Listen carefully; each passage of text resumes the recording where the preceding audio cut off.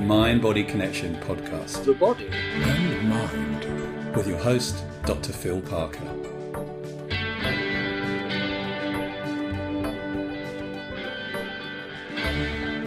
Hi and welcome, it's Tuesday, it's Phil here, it's 6 o'clock, it's Facebook, which means we're doing yet another health boosting seminar, and this is week 13 of us doing this, so welcome. If you're joining us for the first time, then very welcome. Means some friend of yours has watched this and recommended it to you, or have seen it on social media.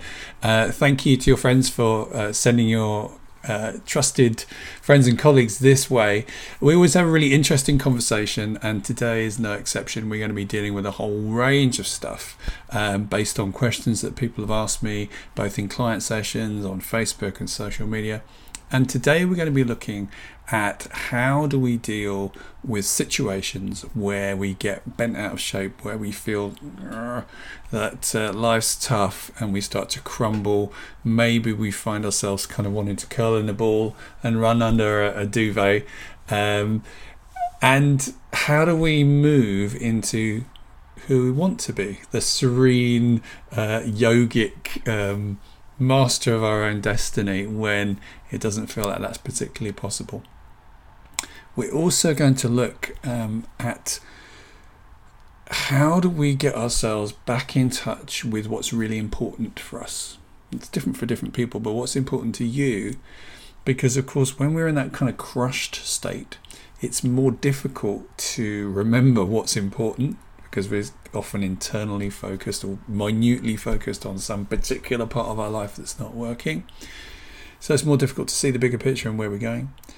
And also, when we've lost touch of that bigger picture of what's important for us, it's again easier to kind of collapse. So these two things are interrelated. So we're going to look at this today, along with a whole bunch of other stuff.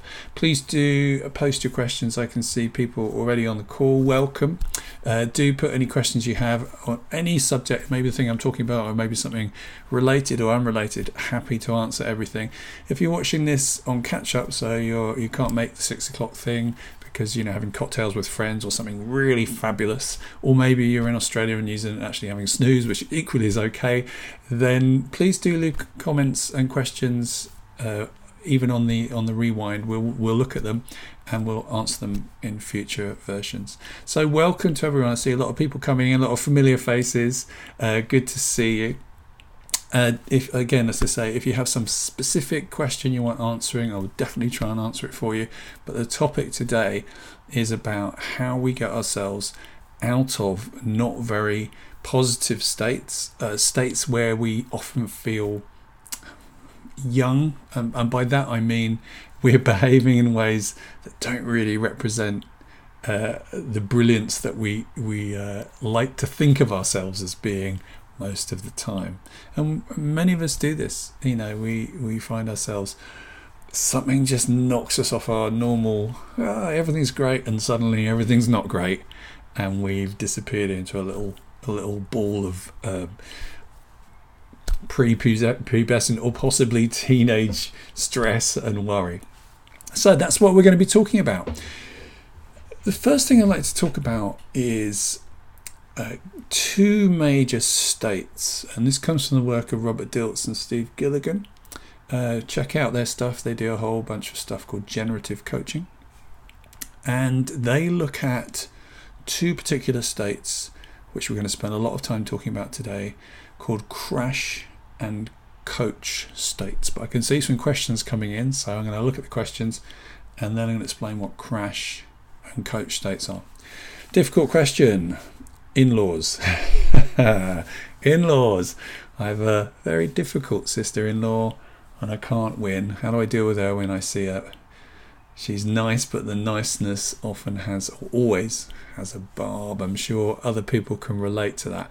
Some of the trickiest people to deal with are the ones we can't escape from, because that's very often our strategy. It's like, I'm going to quit the job.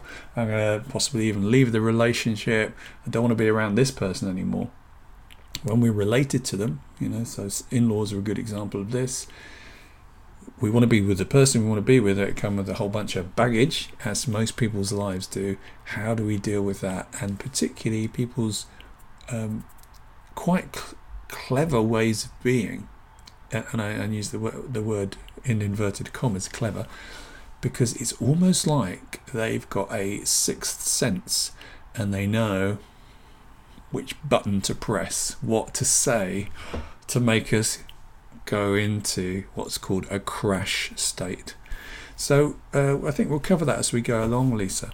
But if anybody else has any questions about people in their lives that they've either currently or in the past had to deal with, then please do pop them in. So let's have a quick look at coach and crash state. Got a little PowerPoint for you. I'm sure I know some people like this when I become very tiny. You ready? Oh, there I am. It's Tiny Phil. Hello.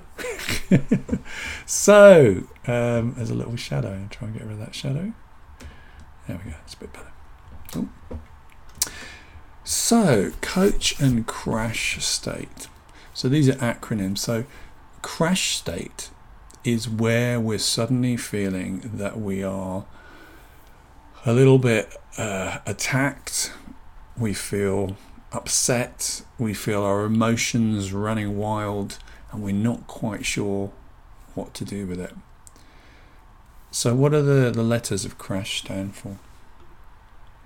Well, first one, the C of crash is contracted. So contracted, if this is us as normally, contracted is us being closed in, everything wanting to kind of retreat into the smallest ball that we could possibly be in. And this is contracted both physically, in that we get ourselves, feeling tight, trying to feel small, but also we're trying to gather in all our energy, keep it to us. We don't want to let anything go away. We don't want to let any ideas out. We might steal them or might shoot them down. So we're just trying to hide and become as thick and dense and protected as we possibly can. And it's a reaction to the sense of being attacked. Who knows that feeling? If you know that feeling, say yes on the comments. It often feels strangely comforting in some ways. It's almost like just hiding from the world, getting under the duvet, making yourself small. Feels like being a kid again when the world's against me. That contraction. Next up is the R. R is reactive. So reactive is, best ways to think about it, is bouncing a ball against a wall. As you bounce the ball against the wall, the harder you throw it, the more it comes back at you. So reactive is when someone is just flying back at you. So we may become reactive. When people have said something that's upsetting, we may find ourselves lashing out and attacking. And of course, as we've talked about before, when people feel attacked, what they tend to do, of course, is to defend, to attack back. You may know, I think, whilst you think about crash state, I like to think of it from two perspectives. First of all, from your perspective, what that feels like, but maybe recognizing it in other people. So like in the sister-in-law, is she in crash state? Is she contractive? Is she reactive? Is she attacking? And sometimes people, well, quite often, when people are in crash state, and some people are in it for a lot of their lives, it may not be you who's upset them. It may be somebody way back in time, but they're still responding to the world from this angry, upset, childish kind of, I use the word childish in terms of they're acting from a kind of much younger age than they really are, without access to all the kind of other knowledge that they've come across in their lives. So we got reactive. Next up, interesting one, A, analysis paralysis. So analysis is, we see this a lot, particularly in really smart people. They look at things in depth again and again and again, often on a loop. Yeah, but if I did that, that will happen, and then they'll think that. So if I do that, then they'll do this. If I do this, they'll do that. Or what if I don't do this? Or what will people think of me? Or is this the best way to do it? A classic analysis conversation is, what's the right way, or what's the perfect way to do it, because we think we can cognitively, using our brain, think our way out of this problem. But that doesn't actually work. What we do is we tend to think our way even deeper into the problem by thinking about it lots and lots and lots. Maybe you know people like that, people who are quite good at analysis, or particularly over-analysis. There's nothing wrong with a degree of analysis, checking things out, but spending time deeply and over-analysing things makes you lean towards paralysis, which is you've thought so much, you've kind of expended all your thinking energy, thinking, and now you don't know what to do. You've got too many options, or none of the options are right, or you feel overwhelmed, and then you just crash into, I can't do anything. And again, sneak under the duvet. Who recognises that in their lives, that they've sometimes got into a place where they're in paralysis? Next up, separating. So separating is when we don't want to be part of anything. Everything is something else, somewhere else, nothing to do with us. We don't want to join in. We don't want to share our energy or ideas. It's kind of linked to contraction, this coming small, not wanting to connect, but it's also often pushing people away. I don't want to be part of you. And again, that of course links to the reactive, like push. But a sense of, it's me on my own. And we can see some parallels. If you were on the last couple of calls, we talked about a victim in the drama triangle, the victim position. The victim position can be quite linked to crash, but also because of the reactiveness, it can be a perpetrator and they're attacking people. But then, of course, we feel deeply wronged by the fact that people have been so unpleasant to us, we've had to attack them. So really, it's not our fault. So separating. And interestingly, the conversation that's worth thinking about is one of the core conversation that causes trouble in people's lives, which is distinguishing us from them, me and you. You're in my gang, you're part of my team, you're not. And we're seeing this, of course, all over the world stage at the moment. In America, it's running deep, the way that Trump is talking about the China virus and the problems on the streets between the police and ethnic minorities, and the differences, seeing difference everywhere. And Jeffrey Sachs, very interesting guy, check him out as well. One of the things he talks about is one of the biggest problems we ever have is forgetting that we are all part of the same species, that we have to get on if we're going to solve any of the crises, whether it's racial inequality or economic inequality or environmental disaster or any other thing.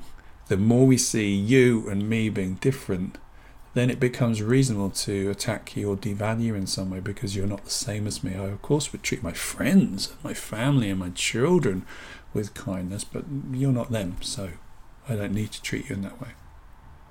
So separating us and them instead of we, us together. And I've talked before about Buckminster Fuller. One of the things that Buckminster Fuller said was this idea that we should think of ourselves as being the crew of spaceship Earth. This is the only spaceship, the only thing moving through space that can support our life form, has just the right amount of oxygen, just the right amount of nutrients, just the right amount of sun. And we need to remember we are all the crew of this spaceship, and we need to maintain it, keep it safe, and work together, because this is the only spaceship we can live on. Got some other questions coming in here. Analysis and paralysis is something I often realise I'm doing. Well done, Rosie. When someone is attacking me verbally, I often feel like a panic-like feeling rising, especially with unfamiliar people. Makes me want to separate from people, to hide somewhere. I've been suffering from social anxiety for a long time. Well, those are great examples of being in that space. Like the picture, here it is. The picture here of someone just wanting to hide. And Rebecca suggests, don't give her your power. When her kindness is gone, so are you. Walk away. Okay, so one of the options with people who are really difficult is to leave, to go, you know what, I'm just not having this conversation right now. Sometimes it's not okay to do that. That causes more trouble. And it's finding ways to mentally walk away or emotionally to protect yourself, to keep yourself good in spite of the fact that they're being the way they are. And we talked before, and some of you may not have heard this, but it's worth remembering. We talked about first, second and third position. So first position is me, how I see the world. Second position is what would it be like to be them? In an argument, we usually stay in first position. Where if we're properly having an argument, we're in first position. We can't really get our heads around why could they ever think that way about the world. So if you think about Trump as a great example of this, you watch some of the things he's doing and you think, I can't even get my head around why anybody would say that or do that. That means we're not able to step into his shoes into second position. Second position is really useful to gain somebody else's point of view, and that can be very useful to get a sense of why people are behaving this way. Because normally when we're in first position, like, why the hell are you doing that? It's just ridiculous, and we get annoyed. If we can step into them and kind of go, okay, what's going on for them? Okay, this situation is very triggering for them. They don't have the emotional clarity or skill set to deal with this in a grown-up, a mature and evolved way because of their childhood experiences or their teenage experiences. And okay, it's not fair that I'm at the sharp end of that, but I get that's what's going on for them. So maybe I need to bring some kindness to that person, because one of the things, of course, that's interesting is it's super difficult to change people. We may kind of go, I really wish they were different much of the time, but we've all tried changing people, and changing people is impossible, if not difficult, and challenging, because they don't tend to want to change. So how do we deal with other people? Well, let's carry on with understanding crash state, because as I say, we want to think of it from both ourself, am I in crash state, and are they in crash state? Because if somebody's in crash state, everything you do to try and get them back is probably going to respond and get a kind of reactive, angry response. Got a few other little comments here coming up. Carolyn says she's enjoying Lucky 13, session 13, and the lovely Claudine, hola Claudine, ¿cómo estás? Says she thinks it's very dangerous, muy peligroso, to say I am right and you are wrong. Absolutely. As soon as you say I am right and you are wrong, we're immediately creating this separation, this distance. And as we've said, one of the things that humans will do pretty much anything to avoid is a sense of somebody going, you know what, you are wrong in some way. Because as soon as we hear that, we go, hold on a minute, I think if you think somebody's wrong here and somebody is wrong, it's definitely not me, so it must be you. And that's how we get into those kind of arguments. So avoiding I am wrong or you're wrong, I'm right conversations is very, very useful to do, both internally, but avoid saying it as well. I've heard a lot of people say it, and all you get is an argument. You put someone's back up. You want to own your feelings as well. Instead of saying you're wrong, you want to express how you feel. You go, okay, when you say that, I notice that makes me feel a bit funny. You know, I feel a bit upset about that. I'd like to find out a bit more about that. What did you mean? Very classic question to ask to help you get into second position is to kind of go, this is what I heard or felt when you say that. I just want to check in with you. Is that what you meant? You know, and they may go, oh no, that's not what I meant at all, because so much miscommunication occurs between one person having a thought, which then translates into words, which they say with a certain tonality, the other person hearing that through their nervous system, through their ears, processing that and making that mean something. Classic example of this, of course, is choosing babies' names. Somebody can say, hey, we're having a baby, I love this name, and their partner will go, we can't have that name. I go, why not? It's a lovely name. It's lyrical. It's poetic. It's beautiful. And they go, well, my teacher had that when I was 17. I hated that teacher, so I hate that name. So all sorts of things will get triggered, even though we think we said something very clearly. We may have said it very clearly, but they may have heard it in a very different way than we intended. So checking in with them, going, this is what I heard. Is that what you meant to say? Is that have I got this right? Have I understood this correctly? Can be an interesting conversation to have. Not always, but sometimes useful. So we got separation, and the last H. Any guesses for H? Some of you may know this because I have talked about this on some of my courses. H is all about hurt and hatred. So it's when either we feel hurt, we feel like we've been attacked, we feel like we've been undermined, we feel like we've been disrespected or undervalued by somebody. Very often we will feel on purpose as well. We'll take it as an intentional attack, which, yeah, okay, sometimes it might be, but quite often it's people reacting, responding to something that happened way back in their past and nothing to do with you. I met a guy once, I went to college with him, and he hated me, absolutely hated me on sight, and I never found out why, but I think what it was I must have reminded him of something in his past, because I never actually conversed with him. He just didn't like the look of me, and that was enough for him to just hold this grudge against me for years. And you may have come across that sometimes, where people respond to you not based on who you are or what you do, but based on something echoes in their past, and you just happen to look or sound or smell or feel a bit like that old echo, and suddenly they're responding to you in that way.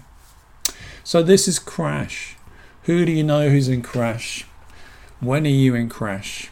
What does it feel like? Now, we don't want to talk about this too much, what does it feel like, because that will deepen your connection with it. But we can notice when you're in that place, it's not great. It doesn't really make life good. So the first thing to do if you are in crash state is just to recognize it. Just to kind of go, oh, okay, well, that's interesting. Here I am again. This is familiar. Been here before. Maybe even notice, I think it's always interesting to ask yourself, how old do I feel? Now, asking that question, how old do I feel, is a very interesting question, because it makes you have to kind of step out of your crash state for a minute and be back to your true self. To kind of go, oh, okay, I feel about 7. As soon as you do that, you've already started to distance yourself from the crash state rather than further kind of swimming into it, because there's an interesting feel with these states. Although they're not very comfortable, there's something quite comforting about being in that position of, oh, the whole world's awful and it's so hard. It kind of allows us to abdicate responsibility. We're like, well, there's nothing I can do about this. This is everyone else. Yeah. So that's not a great place to be. There can be some familiar comfort from it. And as soon as we step out and ask ourselves, how do I feel now?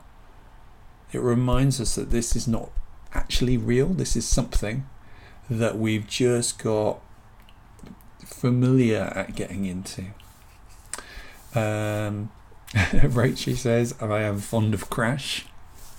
It's not a great space to be in though, is it? Because when we're in crash, we become powerless.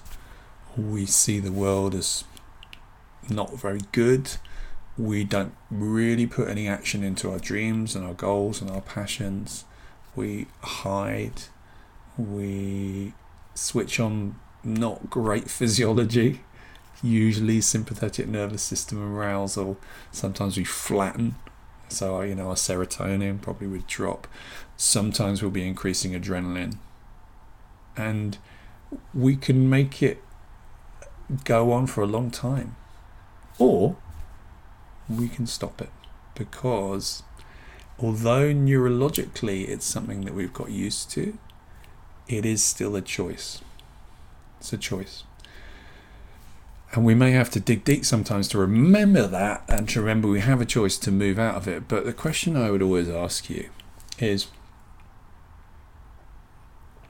are you going to stay in this state forever? The answer is no. How long can it last, says Kate? As long as you fancy, as long as you're engaging in it.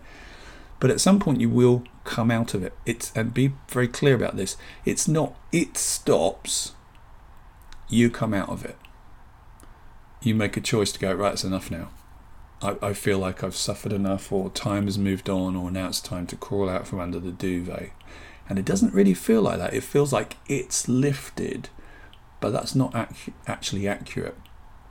It's you've decided to get on and move on to a different phase.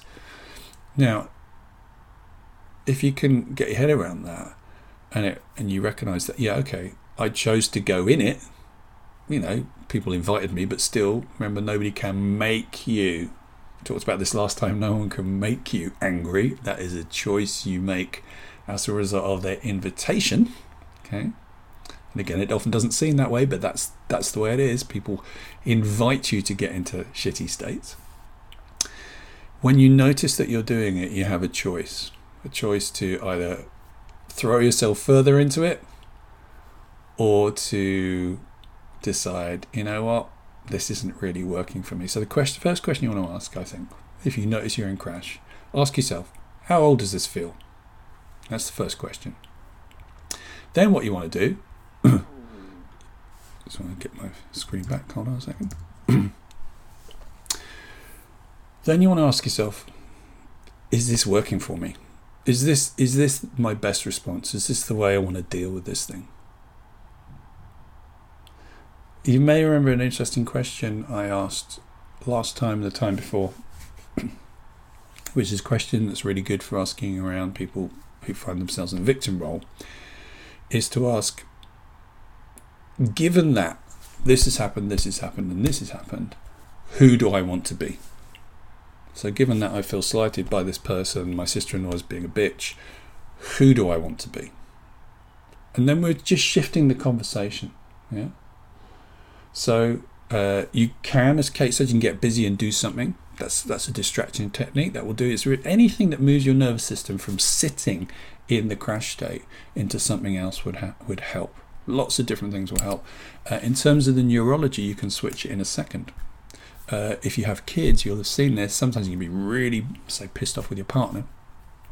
Then your kid falls down the stairs and needs to go to hospital. You forget all about how annoyed you were in crash state with your partner, and you scoop up the kid and takes care of them.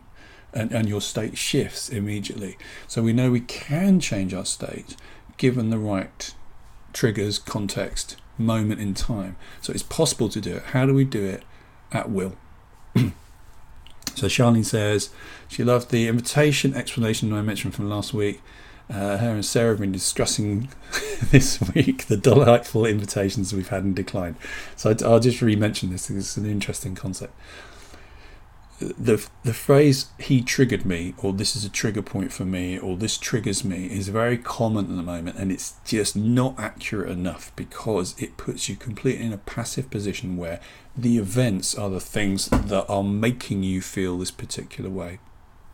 And although that's how it feels, that's not actually what's going on. What's happening is someone is doing something, and then you are doing or responding, often unconsciously, with some kind of not very good state. And we want to rename this from "they made me" to, because we also know that people can do things that make it easier for you to get into that state. People can look at you in a certain way, say certain things, encourage this state in you, but you still always have a choice.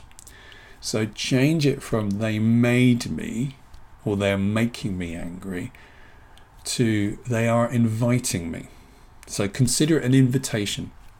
And a bit like if I invited you to a football match, and if you like football, you might come. But if you don't like football, you go, "Nah, I'm busy. No thanks.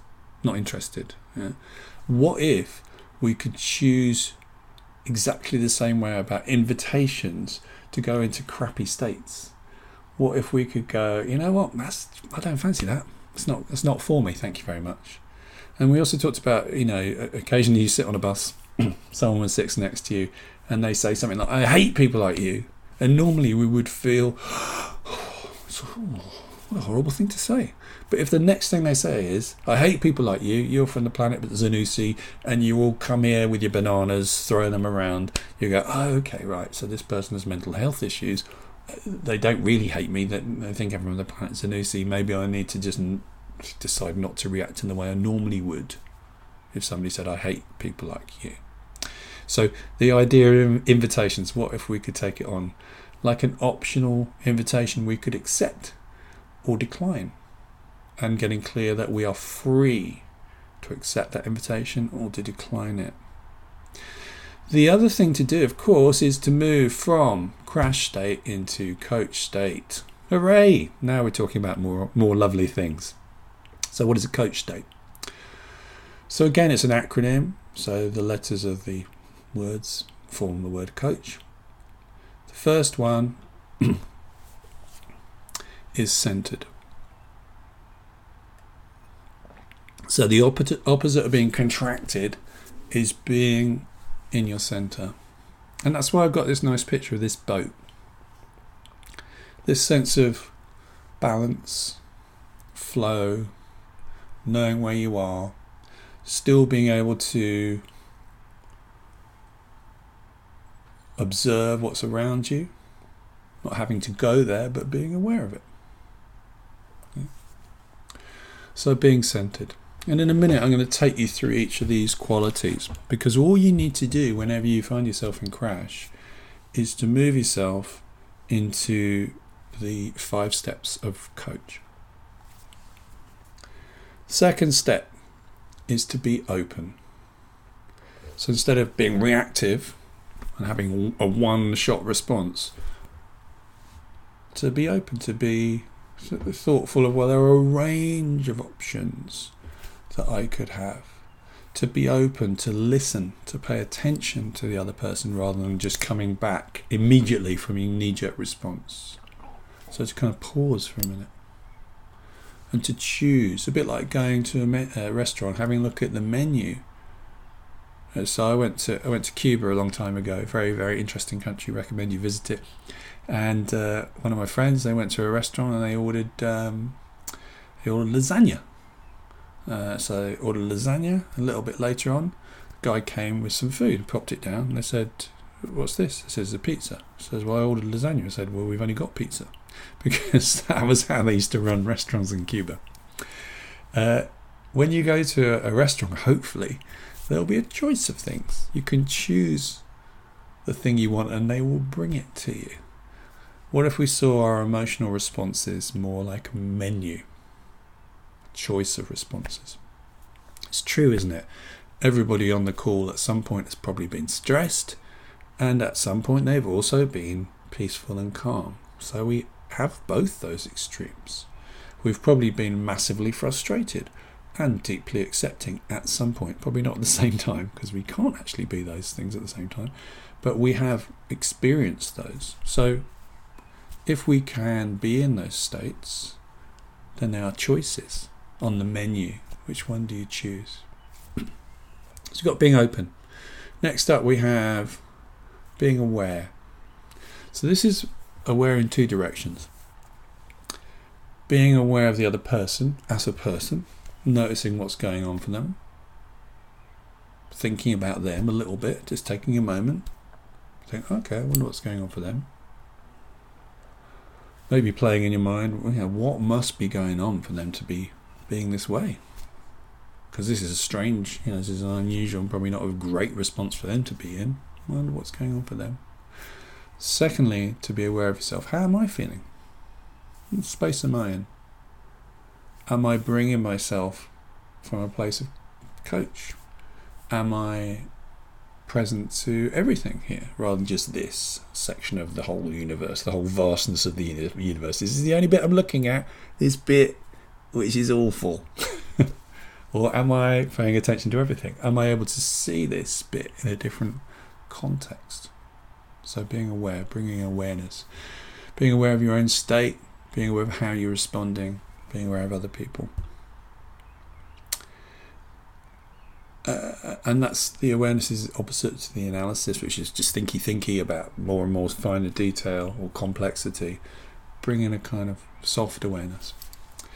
And the opposite, obviously, to separated, being separate, is being connected. being connected, really noticing who you are, where you are, what this brings up for you, this other person, that you and I are both on spaceship Earth. We have more in common with this human in front of us, no matter how difficult they are, than 99.9999.9% of the rest of the universe. And we forget that by the little differences.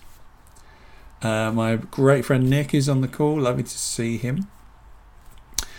And he's all the way in Greece, I'm imagining. And then we have holding. And what this means is the ability, and we saw this again in this victim conversation when we said, when you want to help someone who's got into the victim role, you spend time listening to what they say without necessarily agreeing. So what's going on for you? Oh, okay. I get that's going on for you, without agreeing that is true or that it's going on for you. So they go, I find other people really difficult to be around. I can go, yeah, I really get that. Doesn't mean I feel that it's difficult to be around people, or I agree that all people are difficult to be around, but I get that that's their experience. So holding means being able to sit with what is, even if it's a difficult emotion. So if you are a coach, or if you're a therapist or a practitioner or a clinician, sometimes people will bring quite difficult moments, they're really struggling with something, and your job is to be able to be present to it, to kind of go, I get that, but at the same time not necessarily have to run from the room screaming or fix it immediately, to just be. So Samantha said, is it like witnessing? I'm not quite sure what exactly you mean by witnessing, but for me that makes sense. For me, witnessing is like just going, okay, I see this, without judging it, giving it any meaning, but just acknowledging it. So sometimes as a coach, you will feel difficult feelings, or the person you're with will have difficult feelings, and to be able to notice those, to not ban them or forbid them, but just to go, that is what it is. That's there, and that's okay. It's the universe hasn't fallen apart as a result.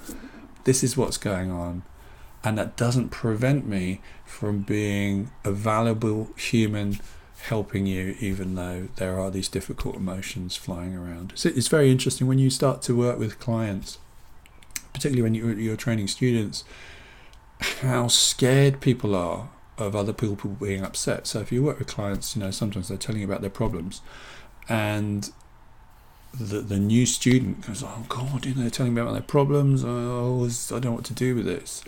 And learning that it's okay to just hear someone out and go, okay, yeah, and to agree. If they go, my best friends just got made redundant, and their life is looking pretty messy at the moment, and I'm quite worried for them, because for them life could be very difficult. Then as the practitioner, you don't have to fix that. You just have to go, yeah, I really get how that would feel. Yeah. Acknowledge that. Then we could move on to, okay, well, there are ways to resolve that if that feels the right thing for you to do. So witnessing is a therapy term for listening, acknowledgement without judgment. Yeah, okay, so the same thing.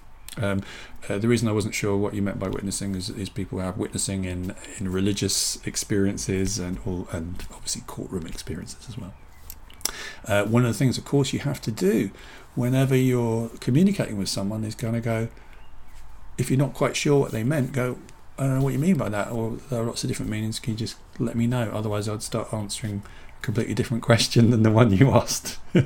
And with clients, this is very important, to just pause for a minute and go, this is what I heard, have I got this right? And the same with people in crash state.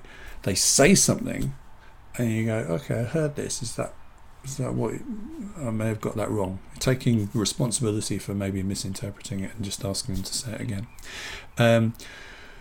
Holding space is like forgiving for someone or yourself, or just being like, both of those things. It's bringing yourself from a place of either neutral Or possibly you could intentionally bring yourself from a place of kind of, okay, I choose to bring myself with deep compassion for this person right now.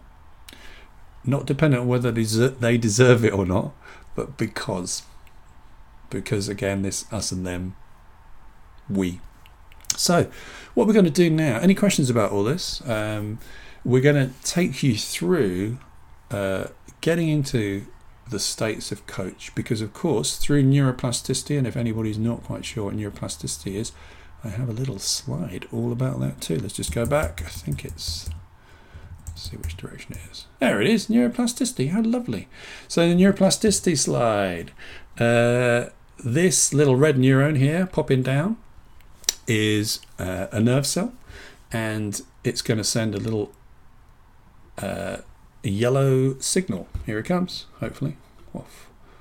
Yellow signal, there it comes. And it moves, in this case, to the orange neuron. Neuroplasticity is just a function of brain material that the more you use a particular path, the stronger the connections and the more influential that pathway becomes. So the more you use it, stronger it becomes. So if we send a signal down that pathway yet again, then if we do it enough times, it doesn't have to take too many times, then this interesting thing happens. And this is neuroplasticity. We see the orange neuron moving towards the red one and the green one moving further away. So now there's a bigger gap between the starting neuron, the red one, and the green one. And it's much easier now, of course, for the signal to jump over to the orange one. And this is a problem, of course, because the more we practice particular states, the easier it is to get into them. So the more we're in crash state, the easier it is to get into it. But equally, if we choose to access coach states, they become more familiar. It's really about familiarity and about practice. People often make it a lot more complicated than that. But in my experience, it really is about how have you trained your neurology. And when I say trained, it's not like you trained it that way on purpose. It's just that's what's happened in your life. And after a while, it almost starts to do it by itself. So to complete the neuroplasticity slide, if we throw the signal across that slightly bigger gap, which is a little bit tougher because the green neuron is now far further away from the red neuron, but if we do decide to put our energy and our focus in that direction, this is how we learn new skills, then if we keep on throwing that signal down into the green pathway, then because, and this is really important to remember, neuroplasticity is always on, then the green neuron will come closer to the red one and the orange one will get further away. And now the new pathway becomes your default pathway. So pretty much whatever you've got going on in your life is a function of this. A classic example, of course, is picking up your toothbrush. Everyone imagine your toothbrush, put some toothpaste on it, and then put it into your mouth and start brushing your teeth. What's your favourite tooth? Which one gets the best of the first bit of the toothpaste? Chances are it'll be the same one each time. The brain uses neuroplasticity as a kind of shortcut to just do things without thinking, which is great. It's how we learn. But if we've unfortunately learned patterns and pathways that are not very good, they become second nature. And in fact, there is a lot of suggestion that the more we do things like brush our teeth in a different order, stir our tea in a different direction, we're kind of helping our brain to stay up, friendly and awake, and more likely to have a well exercised, long-lived brain. The Mind-Body Connection podcast. The body and mind. With your host, Dr. Phil Parker.